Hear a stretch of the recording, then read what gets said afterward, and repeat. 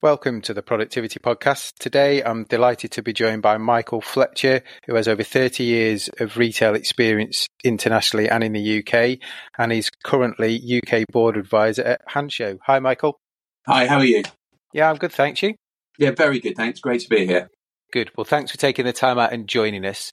We'll find out a bit about you, and then we'll find out about Hanshow and today's topics all around electronic shelf edge labels. So looking forward to this one. I suspect it's forefront of lots of people's minds at the moment. So before we start, Michael, tell us a bit about yourself. You're kind of 30 years in retail in the UK and abroad. Yeah, no, so I seems a long time ago now, but I joined Tesco in the 1990s, early 1990s on their grad scheme. Probably spent, 10, 12 years working in commercial within the UK. It was a brilliant experience. Then was lucky enough to spend some time out in Ireland and then Malaysia and then Central Europe and a little bit more time back in Asia before coming back to run Tesco's procurement function, which is where I first came across ESLs. And perhaps we'll talk about that in a minute. And then I joined the co-op 10 years ago, had a fabulous 10 years at the co-op, ended up running their wholesale business nicer. And at the back end of last year, I decided to pursue a kind of portfolio career. And one of the businesses I've ended up working with is Hanshow, which has been absolutely enlightening. I mean, I would like to consider that I was pretty much abreast of what was going on in retail technology, but I think the progress that the likes of Hanshow have made, the landscape is very, very different to one that I perceived pre-COVID. Excellent. So breadth of knowledge, and from your procurement point of view, you were the guy that was beating everybody up on price, right? Having fair discussions about creating value for both partners, I think is how we'd like to describe it. Excellent. Well, it's all about perspective, but yeah, if that's the aim, then brilliant. So, Hanshow, then tell us a bit about Hanshow and what's going on there. So look, they're a Chinese technology company. They've been around for just over a decade. They specialize in trying to increase retail productivity. They've got some really fascinating technology around smart trolleys and AI-enabled stock control, but their core business at the moment in the UK is about trying to deploy ESLs. It's an interesting market in Europe. Penetration is 35%. In the UK, it's less than 1%, with only one retailer, which is Aldi, aggressively rolling out electronic shelf edge labels. Hanshow are their supplier. We've deployed about 100 million labels so far across Europe, obviously not just with Aldi, which makes us the number one. And the technology has moved on considerably since talking about my time at Tesco. I remember doing a business case. It was probably about 2010, 2011, and the conclusion was, look, these are at some stage going to be mainstream, but at the moment they are incredibly ugly. The business case is probably a 2, 3, 4 year return, and we'll just wait. We'll just wait, and the technology will improve and the price will come down. That is exactly what's happened. We did a bit of a review when I was at the co-op. This was pre the pandemic. And I think that the business case was again around 2 to 3 years. And we felt it was time to wait. It was still time to wait. And as I say, when I started talking to Hanshow, I didn't realize how much the technology had moved on, and what Hanshow were doing, which I was particularly impressed was with they're thinking much more broadly than the simple business case, which says, hey, look, when the price changes on the shelf, we can do it through an ESL. Actually, they're thinking about every single time a customer interacts with the product at the shelf, and every single time a colleague interacts with the product at the shelf. And when you start to build those use cases in, actually, you get to, I think you can get to an in-year payback. Now, the one thing that each individual business has is their own set of sort of agreements with colleagues on shifts, and that doesn't include the cost of change. And, when businesses go into ESLs, they do have to think about the impact on colleagues, because the truth is you do have to move your shift patterns around, because that piece of work that's done every day on price or on stock control or on RTC actually doesn't need to happen anymore. And I see a lot of businesses not making the changes to the shift patterns and then wondering why the business case doesn't stack up. So it's a technology journey, but it's also a colleague engagement journey as well. And I think all retailers have to think of those in parallel if they're going to be successful. Yeah, interesting. I mean, we've touched on electronic shelf edge labels on a few of the podcasts, and similar things, more than just price changes, which is the historic view, I think, of I could take this workload out. Yes, there's a cost for the technology and to implement and to run, but I chunk this cost of labour out. I can be a bit more dynamic in pricing. That's the business case. It stacks up for me over X years or Y years, or it doesn't. In terms of this kind of end-to-end store operation piece, what were the things that kind of surprised you when you came back in with Hanshow to look at the world of electronic shelf edge labels? Well, I mean, the first was just how far the technology had moved on. So, when I first looked at it, you had black out of grey.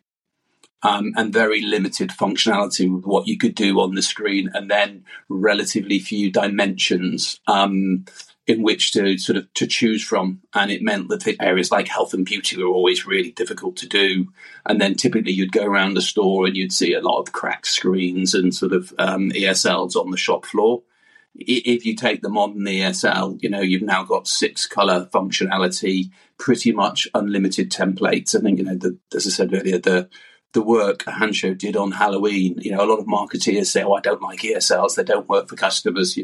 Take a look at the Hanshow gallery at Halloween, and I think every single marketeer would fall in love with it. And then you think about how you could develop that through Easter, through Christmas, through all the seasonal events, through barbecue, etc., etc. It is a brilliant way of communicating to customers. Battery life now can be up to 15 years. The screens don't crack. The technology, the hardest bit is fixing them to the shelf edge, but that now has been solved. But more fundamentally, it's about thinking differently about how you use them. So the bits that have impressed me about Hanshow is the first one around sort of stock control routines. Every single store will have a version of a daily gap scan, but you encourage the colleagues to scan a gap, and they know there isn't product in the back room, but that still produces the report that then they go through and then they do the various routines that each retailer has. Actually, ESLs can be really, really smart and prioritize the areas that you scan and when you scan them.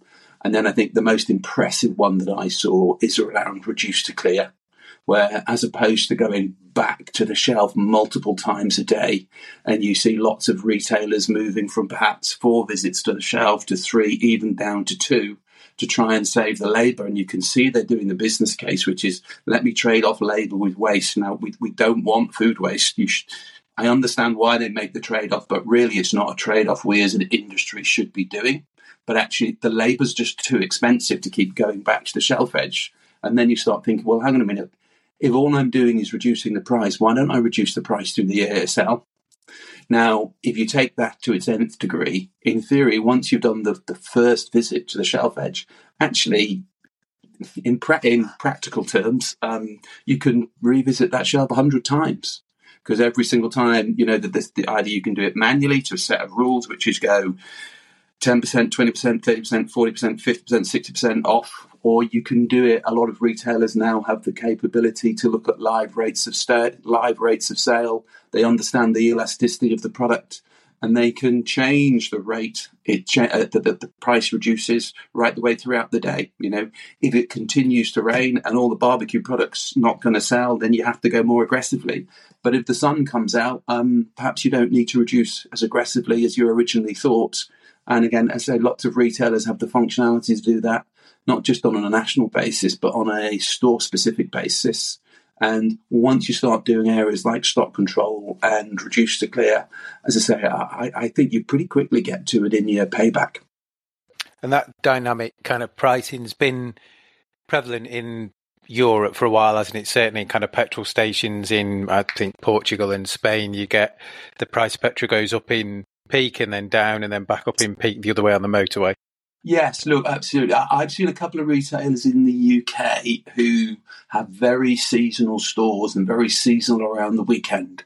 And I've seen them run a price file on a Monday to Thursday and then a different price file on Friday, Saturday, Sunday, and almost their local customers understand this and sort of take the benefit early on in the week and perhaps don't shop at the weekend, and the tourists pay a little bit more. So that model can be deployed, but that there's always been the capability to do that, but that's probably a slight reluctance by a lot of retailers to do it. But now, we have member pricing, so why wouldn't we have weekend pricing in seasonal stores? The same kind of logic applies. And RTC is something that you can do every single day. Well, we know that we've got waste every single day. We're an industry probably with £120 billion worth of turnover, something like that. I'm guessing waste on average in the industry is running at somewhere around 2%, something like that. You've got £2 billion worth of food waste.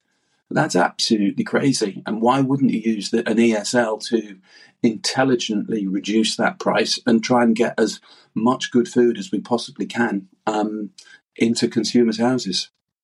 And we kind of, at the time of recording, just come out of Black Friday. So those flash sale opportunities or Cyber Monday opportunities to drive revenue based on turnover last week or excess stock or competitor activity must give a big advantage as well with the flexibility. Yeah, absolutely. So, seasonal is a big thing now. What I've seen when you go into stores and you try and clear, you'll have a big piece of point of sale that says sort of at least 20% off everything, price charged at till. But actually, a lot of customers don't want to try and work out 20% of what that price is. And I think, is that good value? Is it not good value? Actually, what an ESL enables you to do is actually list the price for every single product, and you can then be more aggressive on some and others. Whereas, you're saying at least 20% off, but some are 75% off. But you can't really get that message across. On an ESL, you can be very, very specific and say, look, let's clear this product. This is really, really good value, rather than kind of the generic stuff that you often see in retailers. So, yeah, I think there's a big business case about clearing through seasonal stock much more effectively. And as you say, just running flash sales.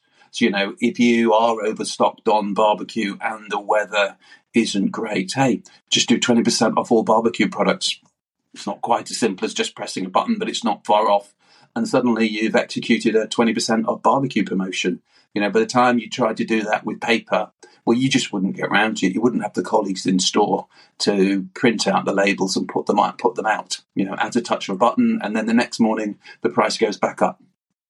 And there must be a big piece around integrity of pricing as well. So if you're a national or even multinational chain, the reality is if you're using paper labels, there'll always be some that are missed because they're in dual locations or there's not enough resource to put them out. So that price integrity must be a big benefit, not only for the consumer, but also for the company, because they're doing less markdowns at tills where there's a query about price.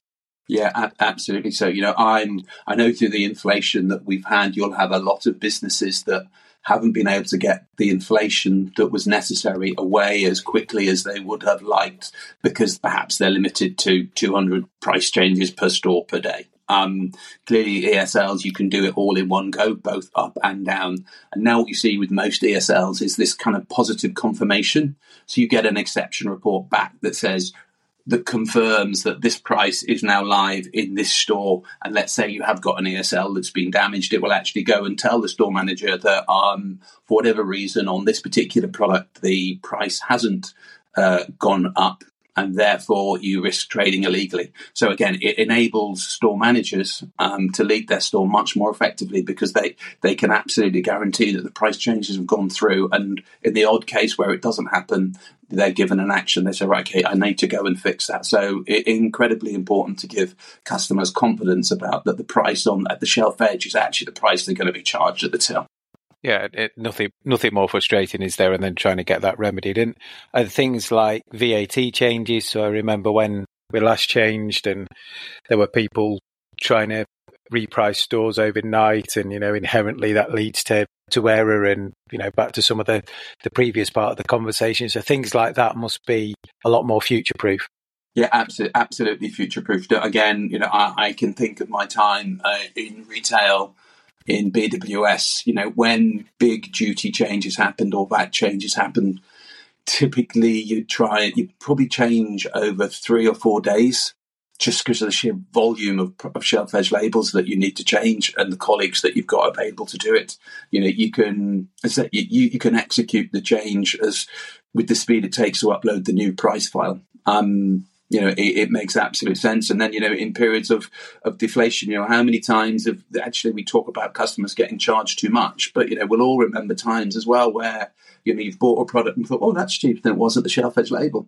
And that's because colleagues in the shop haven't had a chance to sort of put the new prices out. So, it is about telling customers the right price, and it is about executing inflation. But then it's also a great opportunity to tell them when there's a great deal for them. And again, that sometimes doesn't happen. And I've been in shops where you prioritise quite rightly the movement of prices up in order to make sure that you trade legally, but you then haven't taken advantage of the prices that you've reduced, and the customer doesn't know. They get the benefit at the till still, but they're probably not aware that they've had that benefit. So, it enables you to do the job properly. Now, and it has to be seen in the wider context. I think what I like about working with Hangzhou is that they're thinking much more broadly than this is about an ESL. They're thinking about a digitally enabled store, and actually how you can make the customer experience a lot better and how you can make the colleague experience a lot better. ESLs are at the forefront of that digital technology, but, we've all seen the camera technology that the likes of Amazon have deployed. That is going to come over time and be more and more accessible. And I think retailers need to, constantly be having conversations with the likes of Hangzhou about, what's available now. And as I say, I'd spent 30 years in retail, relatively close to the shop floor, and my perceptions about what technology was out there to improve productivity and what's actually out there and what businesses are doing in Europe more so than the UK. I was really, really pleasantly surprised, and hence taking up the role and having a great time doing it. Excellent. And in that kind of digitally enabled world, we've clearly got things like picking to light or picking orders, which helps the colleague journey. But will we get to a kind of point where almost customers can pick and pay at the shelf edge, do you think? Yeah, well, I mean, we've got smart trolleys now. Hangzhou have got a smart trolley, which means that, as you place the product in the trolley, it registers the sale. And if you take it out of the trolley, it deregisters the sale. Now, I think one of the things customers don't like about the camera technology is you don't actually know what you've been charged for. You just walk in with your basket and you put the product in the basket and you're thinking, right, okay, what now? Whereas this actually has a screen on the trolley that tells you that you've been charged £2 for that particular product. I think it gives you a lot more confidence. You've got to take customers on a journey with technology. There's a group of customers that will always be massive early adopters, and there's a group of customers who probably want to be taken more gently. It's interesting that booths are taking out their self-service scanners, aren't they? That's probably a subject that for a whole new podcast. But you kind of wonder, would there be a better way to take customers on that journey, those booth customers on that journey? Because for some customers, it's just the way that they shop, and they want to shop and they don't want to interact with retail colleagues. And for others, sometimes it's their only interaction of the day. Yeah, and we were discussing this last week. It's interesting. I mean, they're leaving it in their two largest stores, which kind of tells a story. And while everybody else is opening up choice to some degree, they're reducing it. So I think as long as they invest in their till manning and make sure they've got the right till manning to beat peak, if they're just creating queues, then maybe it's something they'll revisit. But, time will tell, won't it? Yeah, it's a really interesting point of service difference for them. But look, we all know that labour is becoming more expensive. The kind of labour you want is becoming increasingly scarce. We are in the middle of a cost of living crisis, and customers are looking for value. And one of the ways to be able to deliver value is by increasing the productivity of colleagues in a way that is engaging for them. Rather than you preferred to me at the start, being nasty to suppliers and getting better prices. You have to look at your entire P&L, and you have to look right the way through. Okay, where can we shave a little bit? Where can we shave a little bit? And that's where you add the value, and the accumulation of that enables you to improve your proposition. And improving your proposition at the moment is going to be largely around trying to become more price competitive. Absolutely. So if people want to find out more about what Hansho do, Michael, where's the best place for them to get in touch? They jump on the website. They've got a website, www.handshot.co.uk. That's got some contact details, or fire me a note on LinkedIn and I will connect them up with the right people. Brilliant. So we'll put the link to the website in your LinkedIn profile on the show notes so people can find you easily. Fascinating to chat. The subject I'm really interested in, that whole retail technology, and seeing more and more of the electronic shelf edge labels always makes me smile, and hopefully we'll see a lot more in the future. So thanks once again, Michael, and we'll catch up soon. Pleasure. Great to talk to you.